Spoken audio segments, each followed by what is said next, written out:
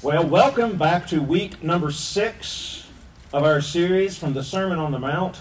As I begin our sermon today, perhaps you saw the sermon blast go out this week, a little bit of a strange blast, though I try to make every sermon blast strange. I'm going to share a few names of some people with you, and I want you to tell me where you've seen them. Betty White. Golden Girls, yeah, Betty White, Golden Girls, and everything else. Boy, she had certainly a surge in her career here in these last few years as well. Betty White, love Betty White. How about Tom Cruise? Top Gun, yeah, Tom Cruise, Top Gun, Mission Impossible. What was that? What was the name of that show where he goes, that movie where he goes sliding out in his socks? Dun dun dun dun dun.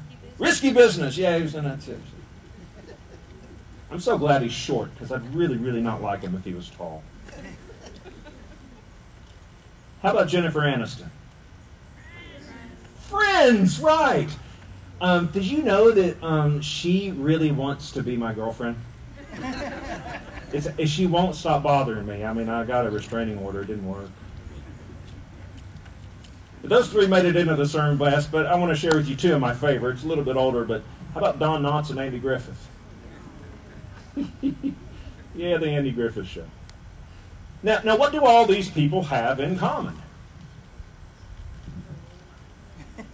They're old? Well, I feel like that may have come from my children. I'm not sure. They're all hypocrites. They're all hypocrites. The Greek word hypokrites means actor, pretender. They're all actors. They're all hypocrites. This is what Jesus compares the counterfeit righteous or the self-righteous people of his day. Religious people often appear as hypocrites to others, as actors, because their actions are motivated not by love for God and neighbor, but by offering the right appearance before others for their praise or adoration. As an example, Jesus used the 3 pillars of Jewish religious community life in his sermon. Now, these 3 pillars of Jewish piety are charitable giving, prayer, and fasting.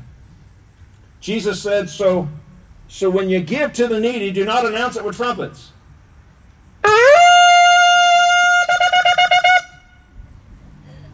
Here you go, poor fellow. Here's a $5 bill. You're welcome. And when you pray, don't be like the hypocrites, for they love to pray standing in the synagogues and on the street to be seen by men. Oh, super fantastic, phantasmagorical, almighty and everlasting, supreme creator of heaven and earth. I'm so thankful that you made me because I look so good in your image. And when you fast, don't look somber like the hypocrites, the actors do. For they disfigure their faces to show men they're fasting. I am so hungry. Oh, this being holy thing is hard. Fasting, by the way, that's funny, isn't it? We don't really do that much. Last week, our sermon ended with Jesus' challenge for every disciple. Be perfect, therefore, as your heavenly Father is perfect. Now, perfect in this sense means to grow or to mature in perfect love. So Jesus calls us to something which on the surface might seem impossible, but when considered as a challenge to growth, is attainable when we walk with Jesus, the one who is perfect and perfects us. You see, Jesus desires to renovate the matter of our hearts so that we can mature in love and share our faith authentically with others. By grace, God offers us a divine attitude adjustment. We know those as the Beatitudes, so that our attitudes may be like Christ. Beatitudes.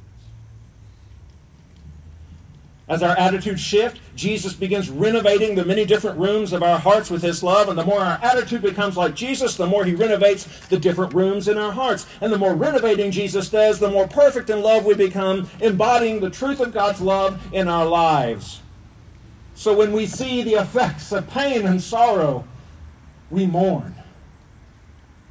When we see injustice and we're willing to speak against it in love, we show. So this perfection that's granted to us is called righteousness. And righteousness is the character of God. Now, you may not know the definition of righteousness, so I'm going to unpack it for you now. Righteousness is simply God's perfect love and God's perfect justice combined into one holy substance that we call grace. Perfect love, perfect justice, together, it's grace. Jesus said, "Blessed are those who hunger and thirst after righteousness, for they shall be filled." Now, why did Jesus say those who hunger and thirst after righteousness? Because none of us are perfect. But we are perfected in love through that relationship with Jesus. You see, it's God who graces us with the hunger and thirst. It's God who graces us with the desire. Because we can't make ourselves righteous no matter what we do, no matter how good we are at pretending.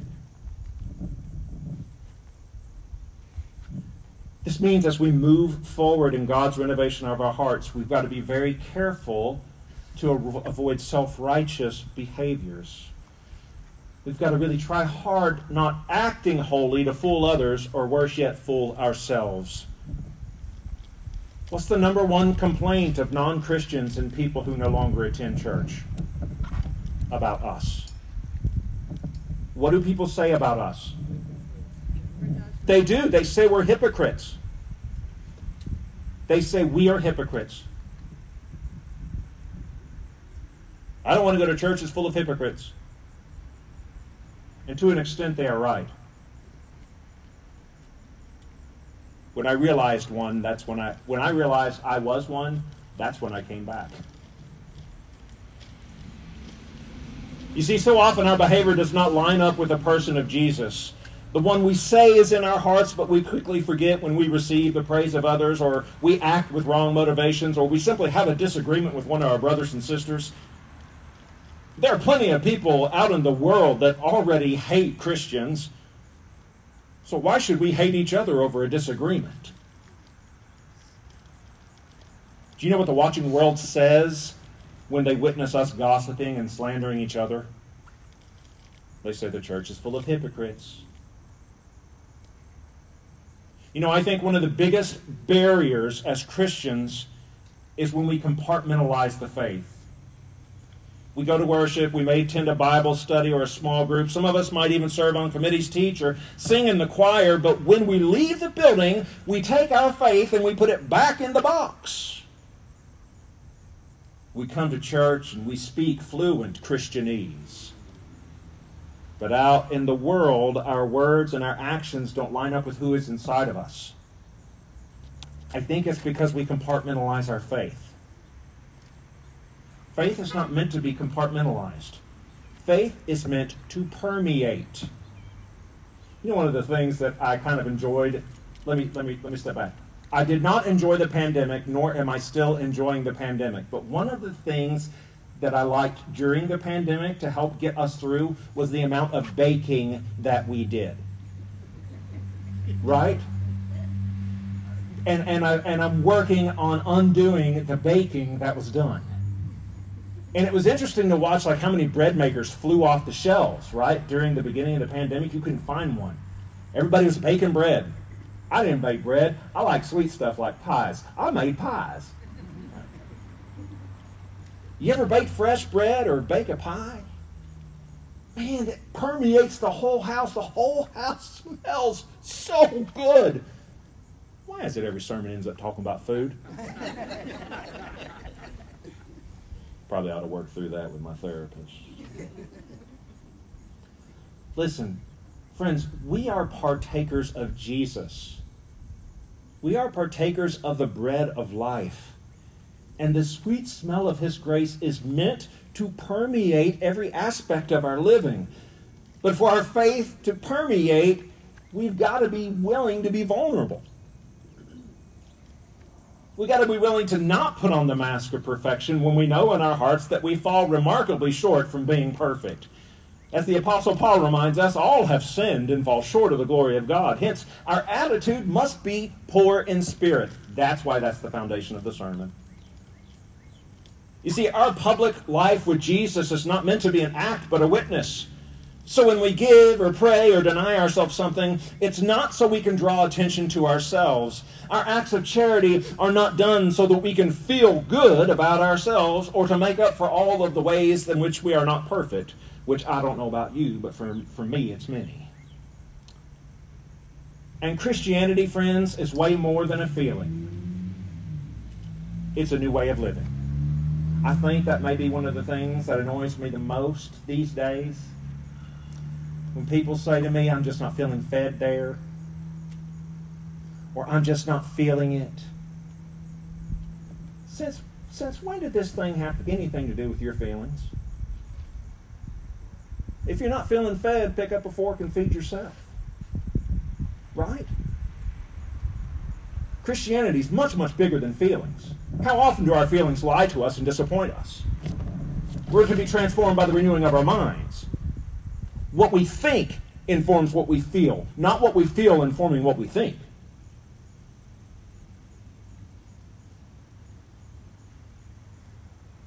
Jesus says, be careful not to do your acts of righteousness before others, to be seen by them. If you do, you will have no reward from your Father who is in heaven. How then? How do we do it, y'all? How do we embody our faith without looking like hypocrites? How do we receive the reward of our Father who is in heaven? How do we do it? I think we just got to get real. We have to get real. We aren't perfect. There's nothing we can do to make ourselves perfect, so let's not pretend to be perfect. And for Pete's sake, don't put me on any kind of pedestal. The higher up on a pedestal you put me, the harder my fall's going to be in your eyes. Not because I did it. I'm not putting myself on a pedestal. I'm smart enough to know I'm a goober. But you might be putting your pastor on a pedestal. Don't do that. Your pastor's human. I'm just telling you now, in case 2 years from now I really disappoint you. We're not fooling anybody when we pretend, right? Except maybe ourselves. So instead of acting, why don't we just focus on our relationship with God? Let's just accept God's grace.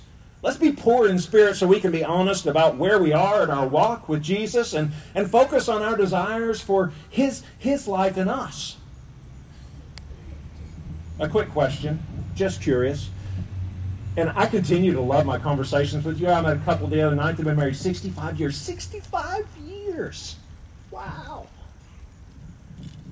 For those of you that have been married or married a long time, I'm curious, do you only talk to your spouse once a week for 1 hour? And if those of you who have been married 65, 70 years say, yep, that's how we made it, then I'm going to shut up. But seriously, now how long would your marriage last if y'all only talked once a week? Probably not too long. So then why do we think we can talk to God once or twice a week and continue to grow in maturity? You've got to get real. So how can we get real with God and get real with others if we're barely speaking to the author and the perfecter of our faith?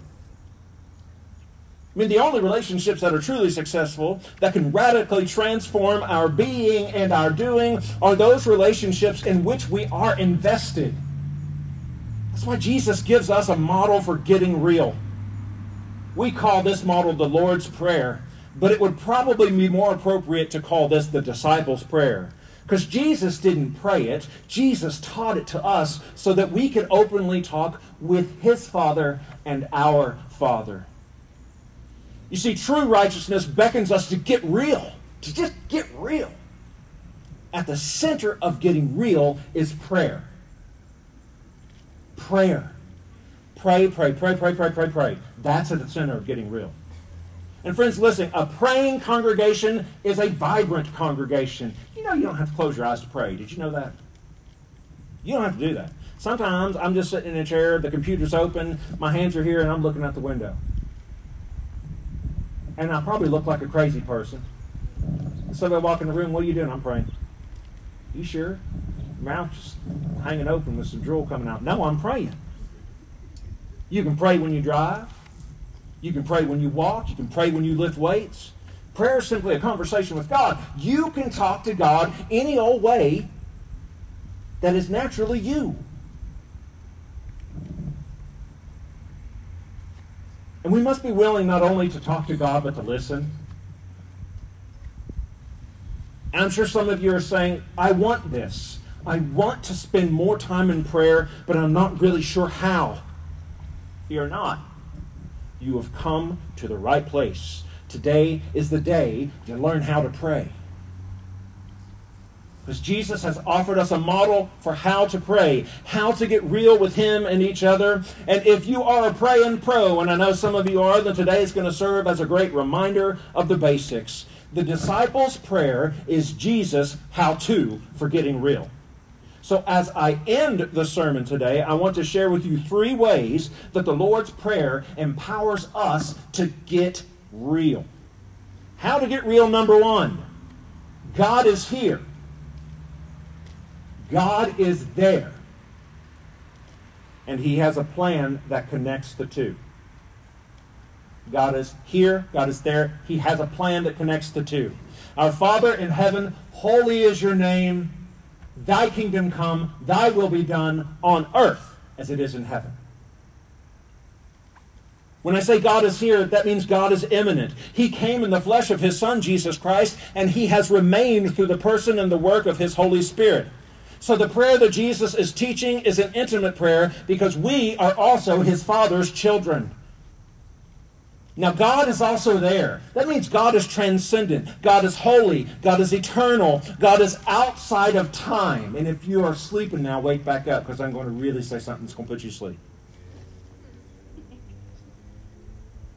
Y'all remember the 7th day of creation, right?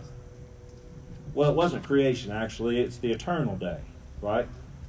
God completed His work, and He rested on the 7th day, right? He rested into eternity. That means God is eternal, but we still exist in time. So our prayer must always first be centered on what God wants, because God has a plan. And what does God want? What does God want? God wants His will to be done on earth as it's already done in heaven. Get real. Not only are we not controlling the universe, we're not even controlling how others behave towards us. So when we talk to God, our conversation... Those are cool, right? Motorcycles. You know, I tried to drive one of those once, rode it right into the side of a church.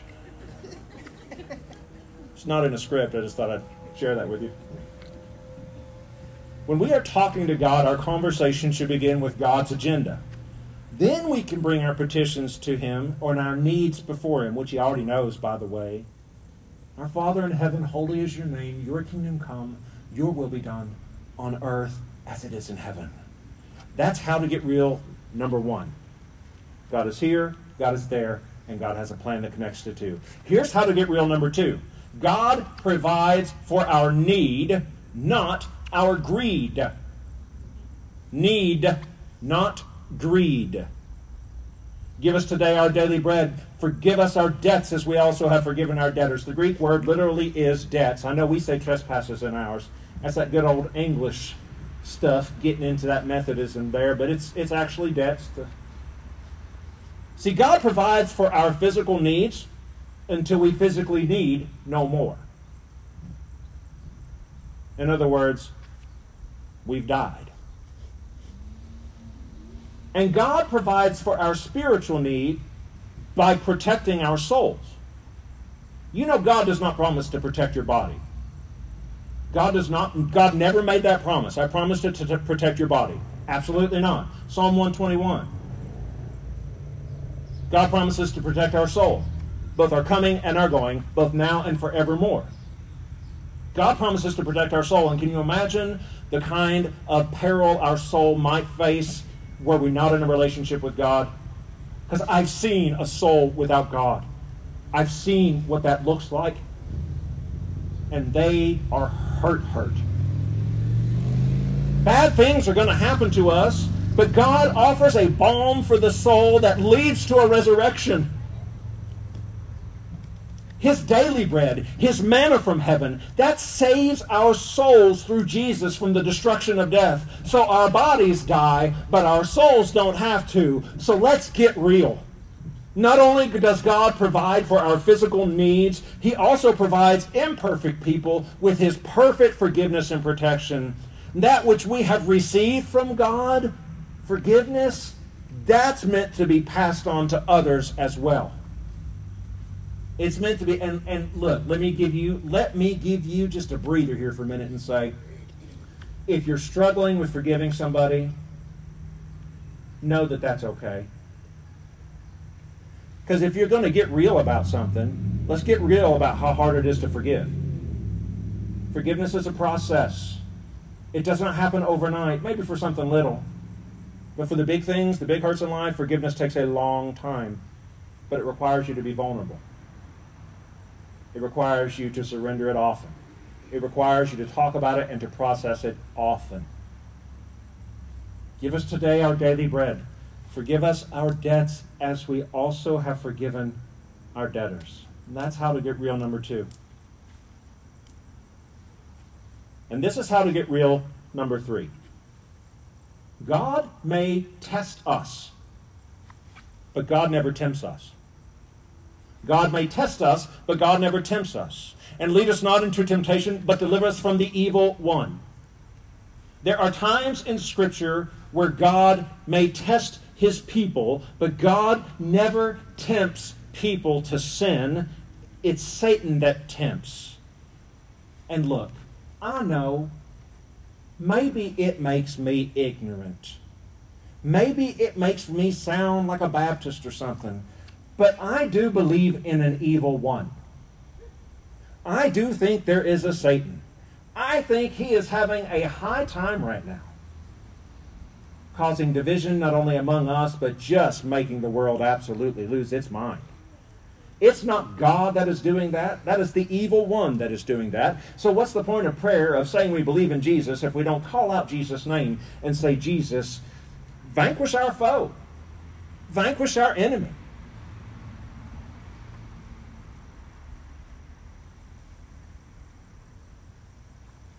It's Satan that tempts, friends. It's not God. You ever say the devil made you do it? At my last church I just left, they have this committee that prepares food for banquets and other things at the church, and they always make deviled eggs. And you need to know that deviled eggs is one of my favorite food groups. And they're just so good, and like they would make these platters of them, and they'd put one back because they know I'd be walking through that kitchen at some point and grab one. But the truth of the matter is, I would just open it up and take the plate out and start eating them like they's candy because I like them, right? And I had a mouthful of deviled eggs, like I was probably on deviled egg number 5, right? And this man from the church walks in, and he looks at me, and I looked at him straight in the face with a mouthful of deviled eggs, and I said, the devil made me do it.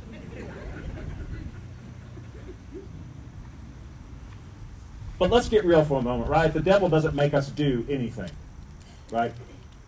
The devil doesn't make us do it. We choose to behave the way we choose to behave. So don't blame God and don't blame Satan. You did that on your own. But by grace, God has given us everything we need to overcome the temptations of the evil one and overcome the temptations of our own humanity. And lead us not into temptation, but deliver us from the evil one. Friends, God desires for us to be authentic. God desires for us to get real in our relationships with Him, to get real in our relationships with each other. And I know it's difficult sometimes for our finite minds to grasp an infinite God, but since God has made Himself seen and known, real to the touch through Jesus, we can begin to grasp literally the reality of God. And one of the ways that we grasp the reality of God is through prayer. And it's the reality of God, friends, that we are praying into existence every time we pray the Lord's Prayer. And likewise, it's God's reality that we pray into our lives every time we model our prayers after the way Jesus taught us to pray. And so I want to invite you today to do something very special with me. It's going to be a fabulous witness to our neighborhood. I want you to join me in singing the Lord's Prayer today. I want it to be our final hymn for today. And listen, guys especially, I know some of you are not comfortable singing. I get it. I understand. You do not have to be comfortable singing. But if you will stand and simply speak it as others around you are singing it, that counts. And those of you that have always wanted to sing the Lord's Prayer in front of the church, but you're just too scared to, today's your day. All you have to do is join me in singing it. So I invite you to stand now as we end our sermon by singing the Lord's Prayer.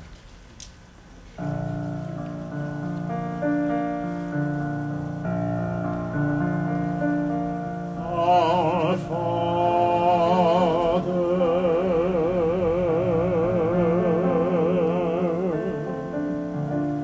which art in heaven,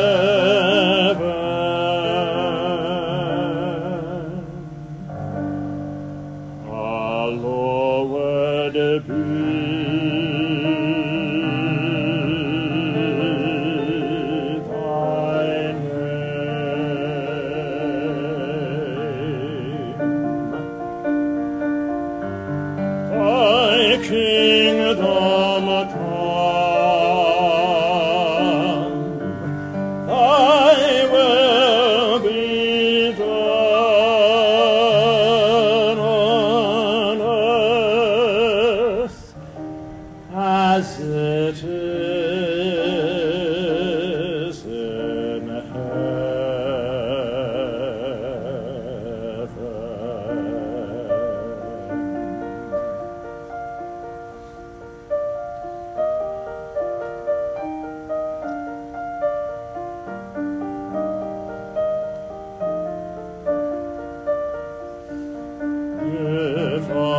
this day our daily bread, and forgive us our debts as we forgive our debtors.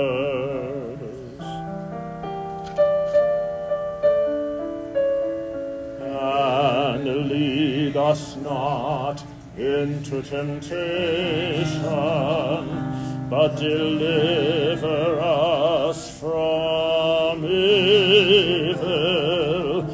For thine is the kingdom, and the power, and the glory,